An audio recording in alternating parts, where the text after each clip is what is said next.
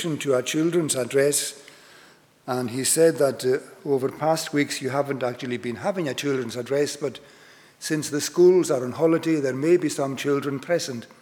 So for your benefit and anybody looking in online, I'm going to say a few words to the young folk in particular, but maybe not for everybody, but particularly the younger folks. Well, the other day I was looking out the back door of our house, and there's a series of power lines and electricity poles back from our house. And on these electricity power lines, there must have been 1,000 birds, all packed together. And I was thinking, well, they must be anticipating a move from this particular location to go elsewhere. I was thinking that it's certainly the time when birds migrate. And there's a sense in which you feel sad to see birds leaving us, having spent the summer with us and having made our time here a time of pleasantness, listening to their song and seeing them moving back and forth. But now they're ready to go. I'm not quite sure what birds these were. They may have been starlings, but I couldn't see them clearly. Starlings don't go very far away, but as a rule, migrating birds, they travel very, very far. I believe that the Arctic tern, which breeds in Iceland, it's only a small bird, weighs about 100 grams, a quarter pound. Nevertheless, when it leaves Iceland to migrate, it goes not only to the southern hemisphere, but it goes to South Africa, South America, and sometimes as far as Antarctica. Now, they go there to feed during the winter months here. They follow the sun and they follow the place where they're able to get some feeding. And if that was the end of the story, it would be a very sad story.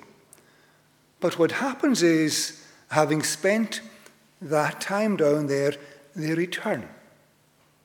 They return to the place where they left from. Isn't that amazing? I knew somebody who was a prisoner of war in Germany during World War II.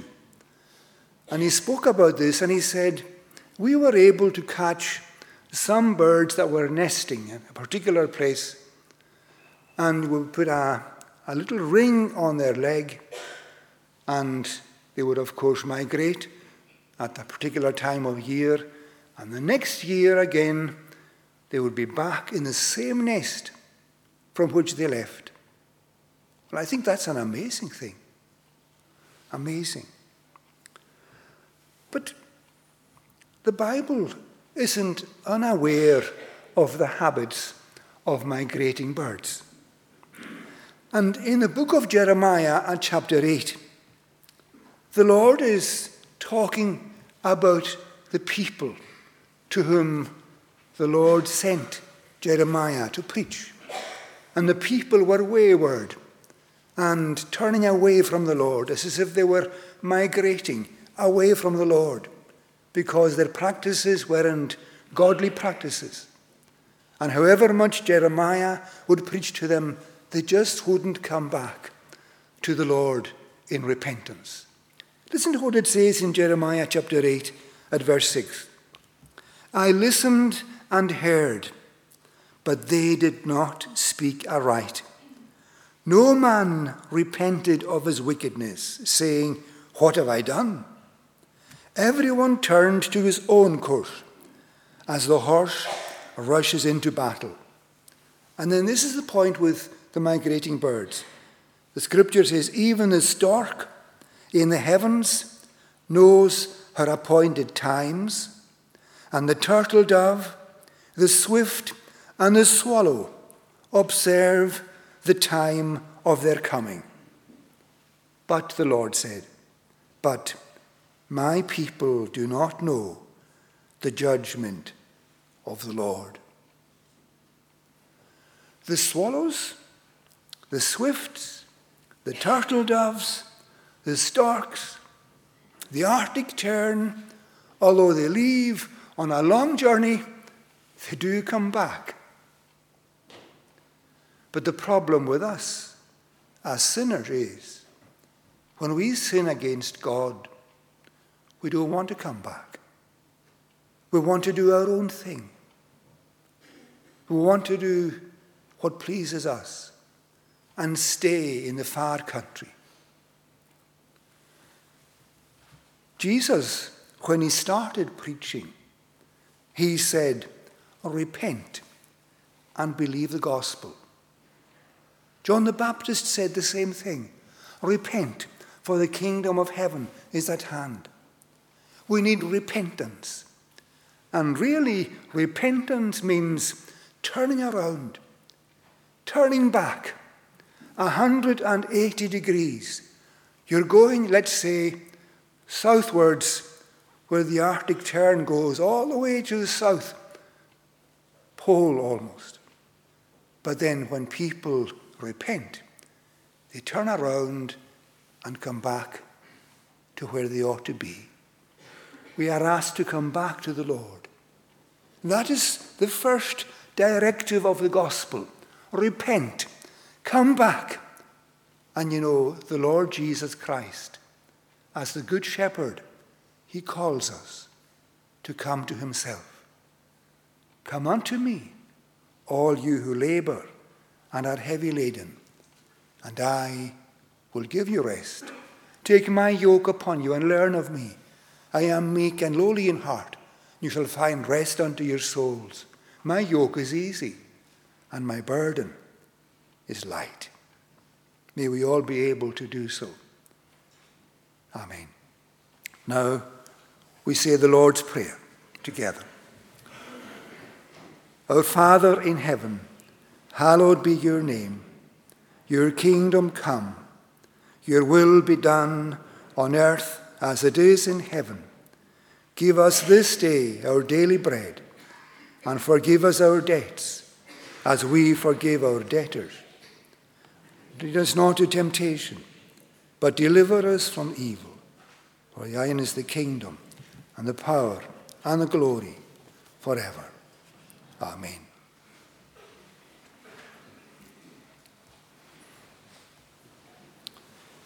Now I'd like to read from the Gospel according to John and chapter 10. The Gospel according to John and chapter 10.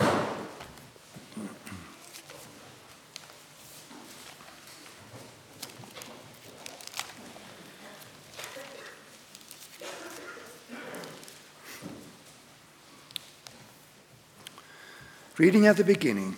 Truly, truly I say to you, he who does not enter the sheepfold by the door, but climbs in by another way, that man is a thief and a robber.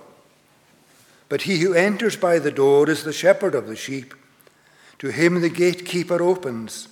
The sheep hear his voice, and he calls his own sheep by name and leads them out.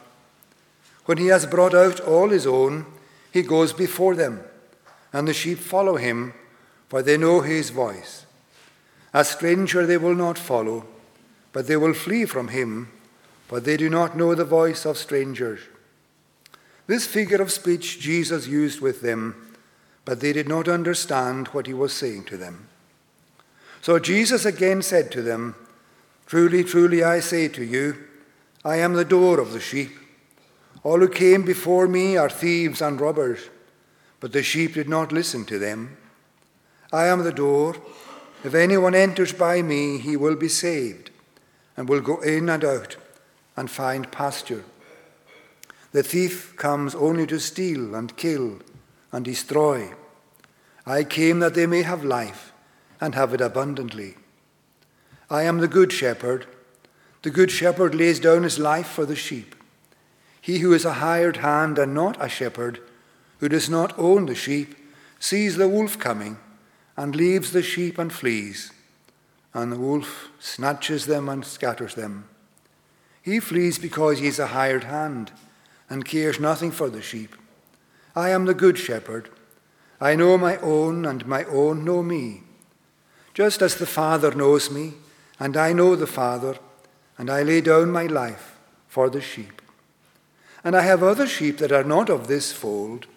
I must bring them also, and they will listen to my voice. So there will be one flock, one shepherd. For this reason the Father loves me, because I lay down my life, that I may take it up again. No one takes it from me, but I lay it down of my own accord, and I have authority to lay it down, and I have authority to take it up again. This charge I have received from my Father. There was again a division among the Jews because of these words. Many of them said, "He has a demon and is insane. Why listen to him?" Others said, "These are not the words of one who is oppressed by a demon. Can a demon open the eyes of the blind?" At that time, the feast of dedication took place at Jerusalem. It was winter, and Jesus was walking in the temple, in the colonnade of Solomon. So the Jews gathered around him and said to him, "How long will you keep us in suspense? If you are the Christ, tell us plainly." Jesus answered them, "I told you, and you do not believe. The works that I do in my Father's name bear witness about me, but you do not believe because you are not part of my flock.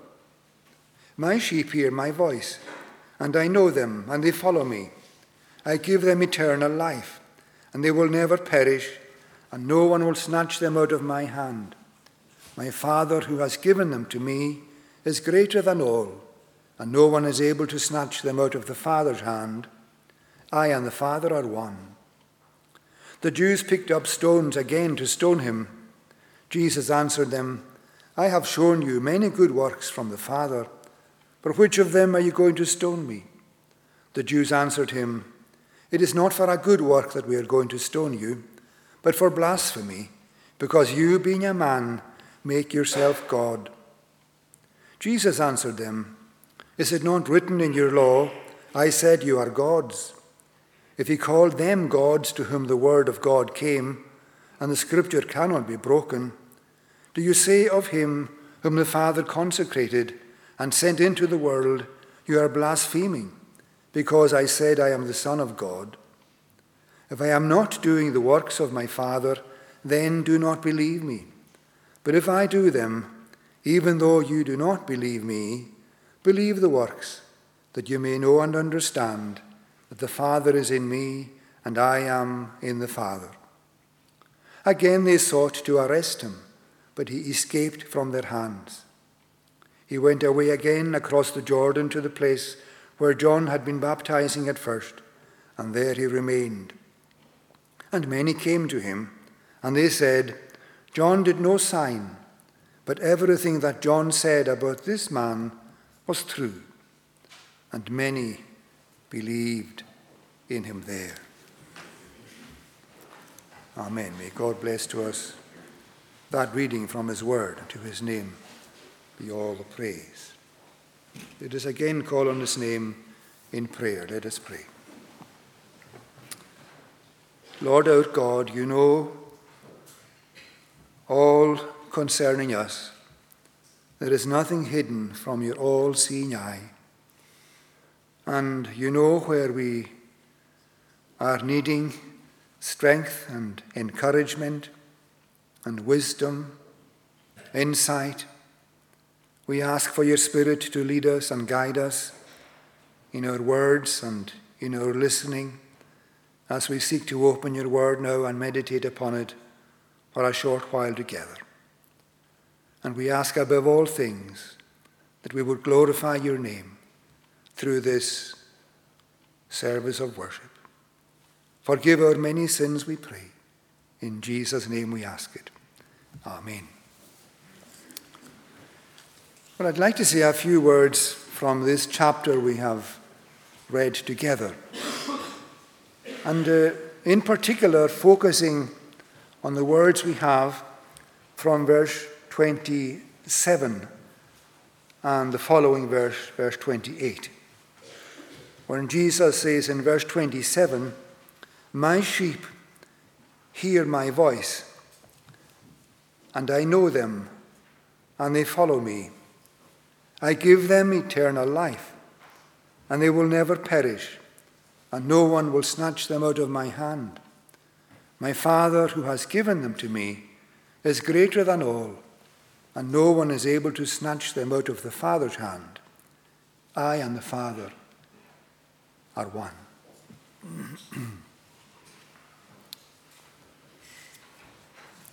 Now, although there is a chapter break at the end of chapter 9, much of the material in chapter 10 is closely connected to what we have in chapter 9. You see, Jesus had healed the man who had been born blind, the account we have in chapter 9 in John's Gospel. But the Pharisees refused to believe that Jesus was the Christ, the Son of God, despite the fact that they had seen this miracle performed by him. And at the beginning of chapter 10, he speaks to us about himself being the door into the sheepfold. And those who had come before him were thieves and robbers, those like the Pharisees who lived not to the glory of God but for their own ends. And they were misleading the people. But Jesus says, I am the good shepherd. I lead my people to places of safety, and they will know my salvation and my blessing. And these people who were against the Lord Jesus, even in chapter 10, they still refuse to believe in who Jesus is. See, in verse 24 of chapter 10, it says here, so the Jews gathered around him and said to him, how long will you keep us in suspense? If you are the Christ, tell us plainly. Well, he had said plainly, and he had demonstrated plainly on many occasions that he was the Son of God. But Jesus answered them in verse 25, I told you, and you do not believe. The works that I do in my Father's name bear witness about me. But you do not believe because you are not part of my flock. They were not part of Christ's flock. But then, in verse 27, he focuses on his own flock, and he tells us various things about them. He says, my sheep hear my voice. I know them and they follow me. I give them eternal life. They will never perish, and no one will snatch them out of my hand. My Father who has given them to me is greater than all, and no one is able to snatch them out of the Father's hand. I and the Father are one. And I'd like just to focus for a short while this morning, as I'm able, on these words we have from verse 27, 28, and into 29, talking about the flock of Christ, under 4 headings. First of all, their origin. Where are they from? Who are they? Secondly, their privilege. Jesus knows them. They are listening to his voice. Thirdly, their lifestyle. They are following him. And fourthly and finally, their security. They will never perish, and no one will pluck them out of my hand. These 4 points, and we pray the Lord will enable us to find ourselves among this flock of Christ. Firstly, their origin. Where did they come from? Those who are Christians, those whom Jesus here names as his sheep, his flock. where have they come from? Well, it says in chapter 17 of this same gospel that the Father has given them to Christ. 17 verse 2. Since you have given him authority over all flesh to give eternal life to all whom you have given him. God the Father gave this flock to Christ. And in verse 24 of chapter 17, the same thing again. I desire that they also whom you have given me may be with me where I am, to see my glory that you have given me. So Jesus is pointing us to where this flock has originally come from. They have been given to him by his Father. By his Father. When and where? Well, it's clear that before the world was, in eternity, God in three persons made a covenant. And in that covenant, God the Father gave to God the Son his elect. He gave them to him in order to save them.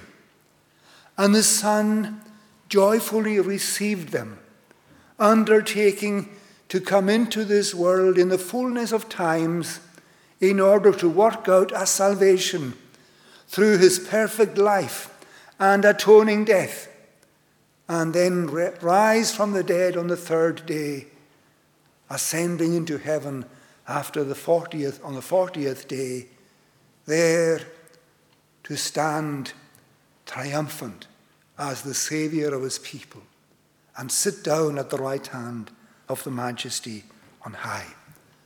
They are the elect of God, given to the Son in eternity.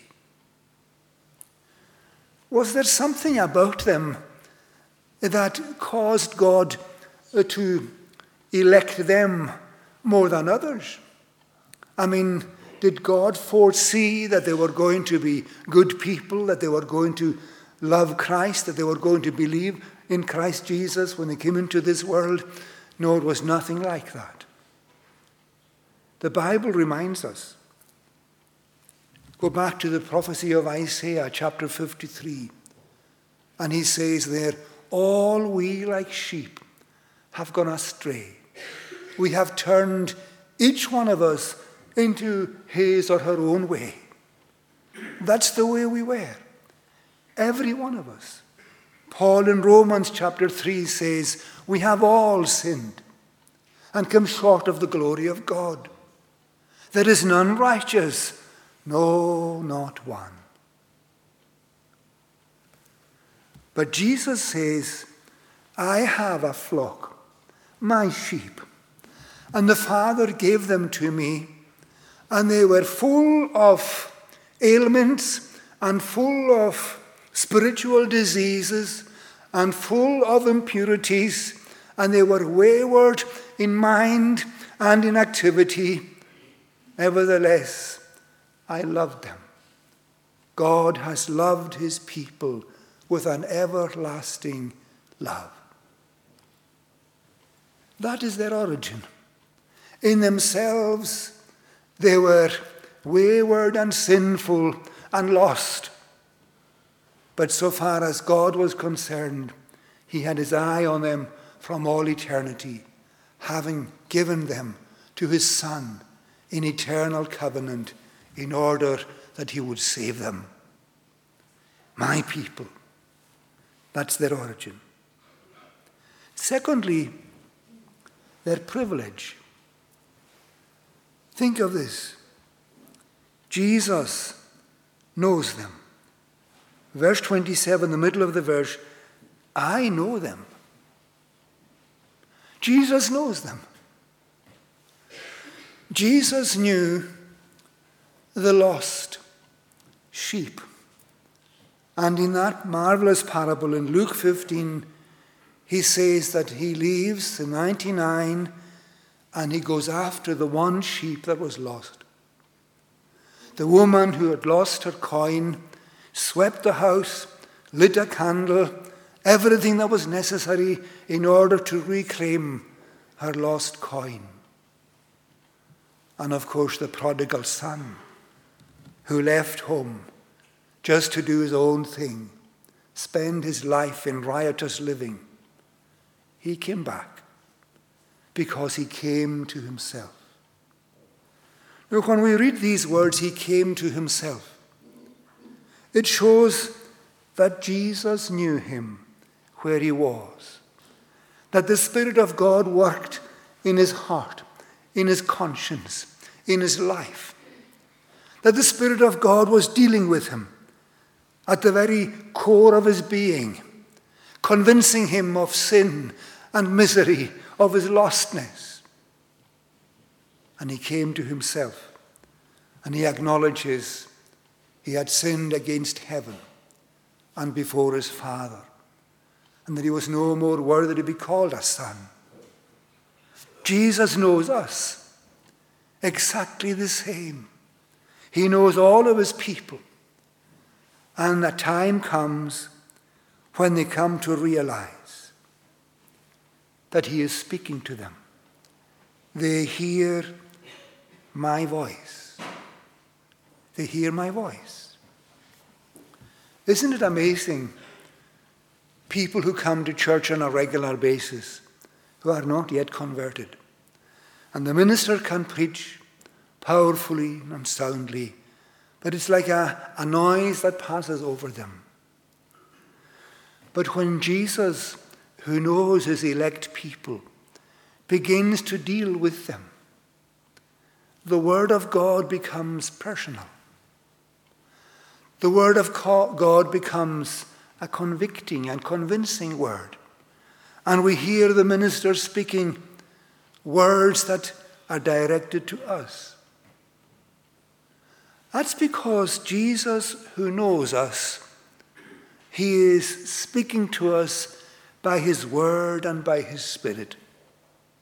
He convinces us of our sin and our misery, our lostness, our waywardness, our need, our inability to rectify the wrongs of our own life. Maybe you're here this morning and that's exactly the way you are. The Lord has discovered to you who you are and what you're like. He has shown you your need as a sinner. And he's addressing you as a person who needs to listen to the voice of Christ in the gospel. And what does Christ say in the gospel? Well, I mentioned this text already. He says, "Come unto me, all you who labor and are heavy laden, and I will give you rest." In the Old Testament, the Lord is saying, "Look unto me, all the ends of the earth, for I am God, and there is none else." And he convinces us that there is no hope for us apart from Christ Jesus as Savior. And you readily agree with the scripture that says that there is no other name under heaven given among men whereby we must be saved. And you must be saved when the scripture deals with you in that saving, powerful way. What a privilege. And one more thing in relation to the way the shepherds dealt with their flocks in these Middle Eastern countries. They would call their sheep by name. They would call them by name. I remember when I went to Ness from Crossabust, I'd left some sheep over in the glebe in Crossabust. And after a few weeks, I was able to go across and collect them. And all I had to do was to stand at the gate of the glebe in Crossabust and call them. And they all ran up to me. And that's what the Lord Jesus does. He knows us personally. He has received his people in covenant. And the amazing thing is, when Jeremiah speaks of the love of God for his people, he says, I have loved you with an everlasting love, and with loving kindness have I drawn you. And you feel the drawing power of the gospel. You feel the drawing power of the voice of Christ, because he's addressing you personally through his word and spirit. What a privilege that is. Many of us would count it a privilege to be called by the Queen, to be presented with some medal or some kind of recognition for who we are and what we're doing. We would go all the way to Buckingham Palace. But the thing is, the King of Kings and the Lord of Lords, he calls us by name, and he makes known to us that there is no salvation for us apart from himself. And we are enabled by his grace to embrace him as he is freely offered to us in the gospel. What a privilege that is. What a privilege. So Jesus knows them. They hear his voice because he calls them by name. Thirdly, their lifestyle. It says here, they follow me. They follow me. They are following me as they are hearing me. These verbs are in the present continuous. I hear him every day. I follow him every day. Should be the refrain of every Christian. I listen to him and I follow him. How do we follow him? What is the first step on this new way which we are now taking as the flock of Christ? Well, I'm going to come back to this word we have spoken of already in relation to the returning, migrating birds. It is a following of repentance. We have turned our back upon the lifestyle we have been living, without God and without hope in the world. And we have felt his arm turning us around, and we are enabled and are happy to turn our back upon our sinful lifestyle and follow Jesus. Repentance unto life is a saving grace, whereby a sinner, out of a true sense of his sin, an apprehension of the mercy of God in Christ, does with grief and hatred of his sin turn from it unto God with full purpose of and endeavour after new obedience. That's the Catechism definition of repentance. We cannot truly follow Jesus without true repentance. No, we cannot. So it is a turning and following in repentance. And then there is this aspect to it. It's a following of faith.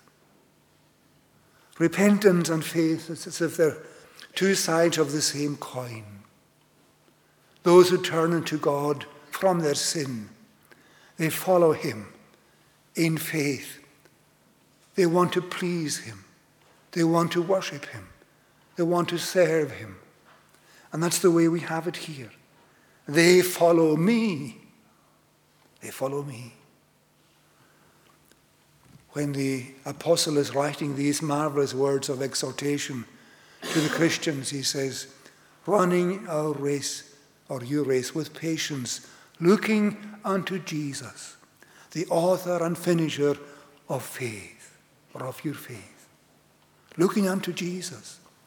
And that word, looking unto Jesus, involves this idea, looking away from anything and everything else and focusing on him. Focusing on him. Oh, there are many voices calling for our attention. as we seek to follow Jesus.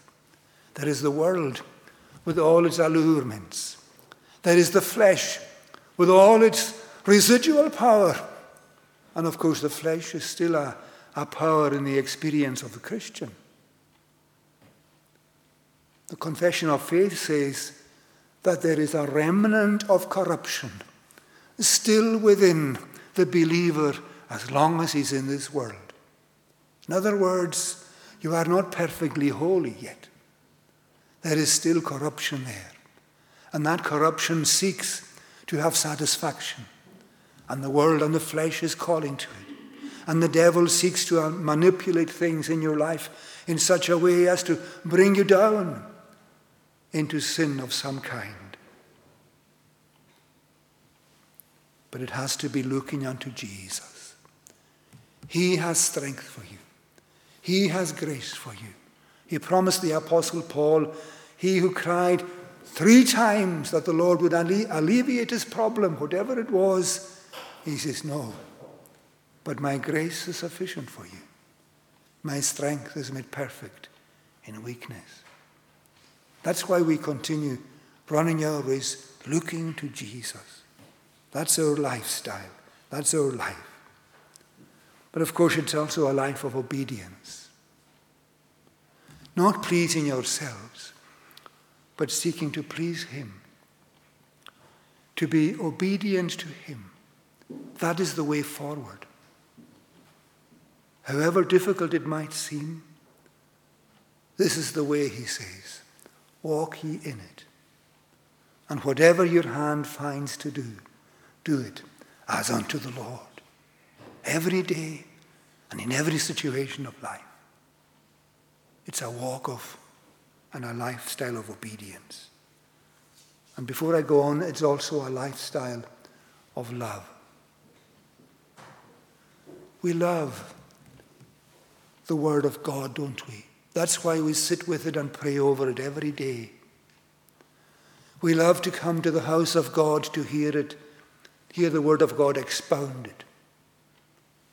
We love the house of God because the Scripture says that the Lord loved the gates of Zion more than every other dwelling place of Jacob.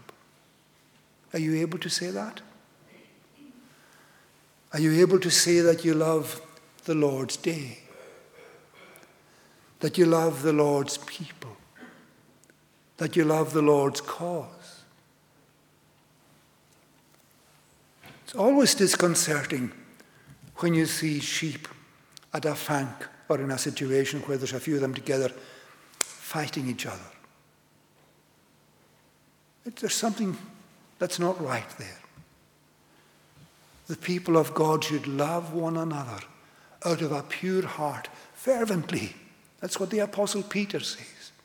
Out of a pure heart, fervently. Because we love him, we love everyone who belongs to him. It's a lifestyle of loving, faithful, repentant obedience. My sheep. That's the mark on their ear. Remember, in the olden days, they used to mark the ears by cutting a certain pattern of cuts into the ear of the lamb shortly after birth. Cóhrug. You had to have a very sharp knife. It seemed awfully barbaric, but everybody thought it was the way to do it. Nowadays, they put a clip in the ear, I think. But in the olden days, every family had its own cóhrug, mark on the ear. I still remember the one we had in back. But every one of God's people has these marks upon them. They are repentant people, hating sin and loving holiness. They are people of faith. They are people of obedience. They are people of love. And Jesus says, my sheep, they hear my voice. I know them and they follow me. That's their lifestyle. But finally, their security. Verse 28, I give them eternal life. Well, I think that's an amazing statement, because it is still in the present continuous. I am giving them eternal life. When did he begin to give them eternal life? Or when he gave them himself. When he gave them a saving knowledge of himself. This is eternal life, that they might know thee, the only true God, and Jesus Christ, whom you have sent. And he's giving them this eternal life in such a way that they are new creatures in Christ Jesus. All things have passed away. Behold, all things have become new. What does it mean to have this eternal life given? Well, what kind of life is it? It's a spiritual life. A spiritual life. It is a spiritual dimension that has come into your heart, into your soul, that wasn't there before. You see, when God, in the moment of regeneration, deals with us, he plants in our heart and soul these saving graces that immediately begin to act and work in relation to God. He gives us eternal life. Think of just one thing. Think of when Jesus stood at the grave of Lazarus. And Martha had said to Jesus, well, he is now dead 4 days. There is a decaying aroma of this body. But Jesus spoke, Lazarus, come forth. And he who had been dead came forth. How did that work? Well, accompanying the voice of Christ, there was this power that brought life into his very body and enabled him to respond to the command that Christ had given. And this is what happens every time a person is raised spiritually. A person is born again, because Christ's word is a word of power, a word of command, and also a word of enabling that works faith in us, and that faith immediately obeys the voice of the one calling us. I am giving them eternal life. He is giving them fellowship with himself. He is giving them the graces they stand in need of. He is giving them fellowship with himself. He is giving them the life that will never end. Oh, there's so much that could be said concerning these words. I am giving them eternal life. The psalmist goes so far as to say this, that the Lord gives grace and glory, and he will withhold no good from them who live uprightly. This is a day of grace. This everlasting life, we have it through the grace of God, changes our perspective on life, on everything. And now we seek to worship him who called us out of darkness into his marvelous light. And he goes on, I am giving them eternal life. And this is a promise, they shall never perish.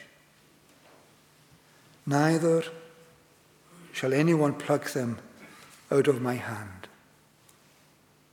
They shall never perish. Well, they shall never perish. They shall never be lost.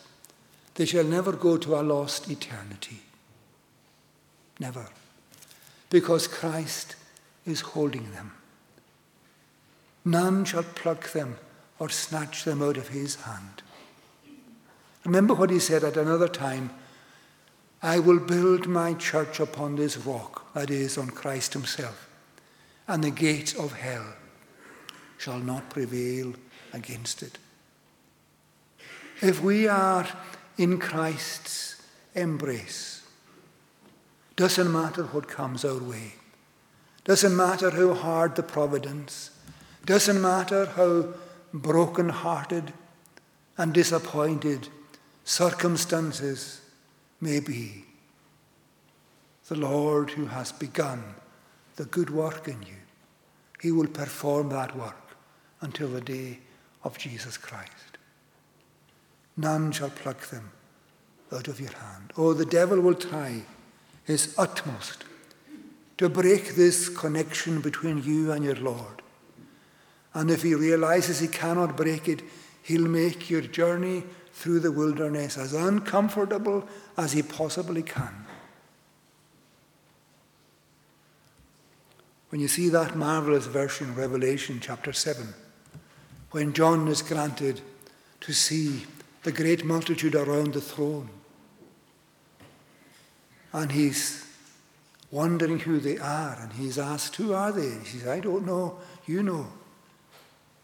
And the angel says to him, these are they who have come out of the great tribulation, and they have washed their robes and made them white in the blood of the Lamb. They have come out of the great tribulation.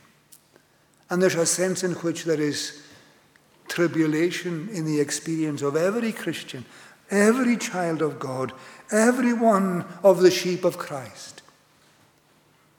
It may come to you in one way, come to me in another way. But those who are in Christ's embrace need not fear. None shall snatch them out of your hand. And then he says, verse 29, my Father who has given them to me, he's greater than all, and no one is able to snatch them out of the Father's hand. I and the Father are one. Well, he's talking here about the Trinity, the persons of the Trinity, the Almighty Trinity, Father, Son, and also the Holy Spirit. He who created the universe, who sustains every fiber of the universe as far as the universe extends, he does that. And if he's able, and he is, to uphold the universe from reverting to nothing, which he is able to do and is doing, if he were to withdraw his voice of might and power, the universe would revert to nothing. But he is pleased to sustain the universe in being. Well, he is the one who knows you where you are. And he is the one who knows you, what you're like. He knows the forces arrayed against you.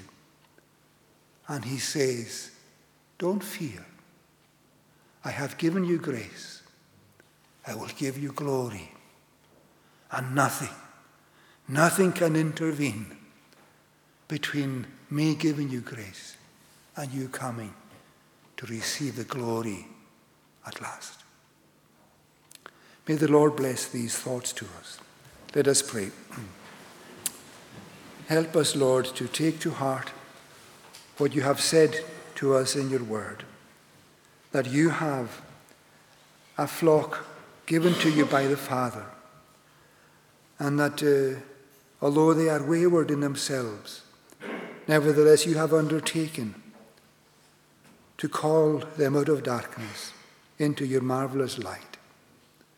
And you have given them to follow you, and grace to follow you. And you have given us also a promise that you will take us to be with yourself at last in glory. May that be true of each one of us, we pray in Jesus' name. Amen.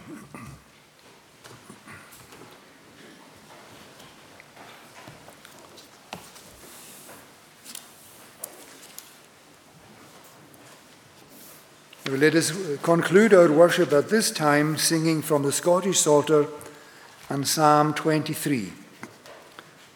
The 23rd Psalm. The Lord's my shepherd, I'll not want.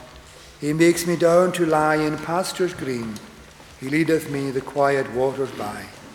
My soul he doth restore again, and me to walk doth make within the paths of righteousness, even for his own name's sake.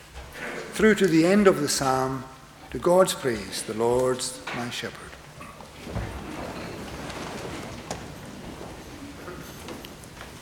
The Lord's my shepherd.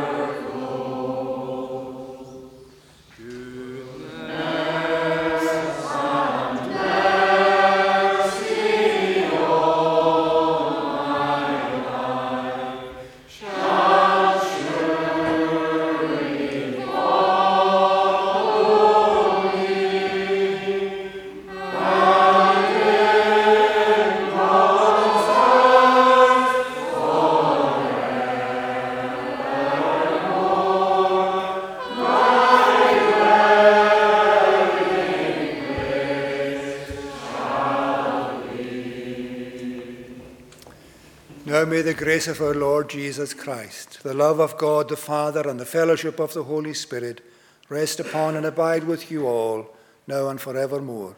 Amen.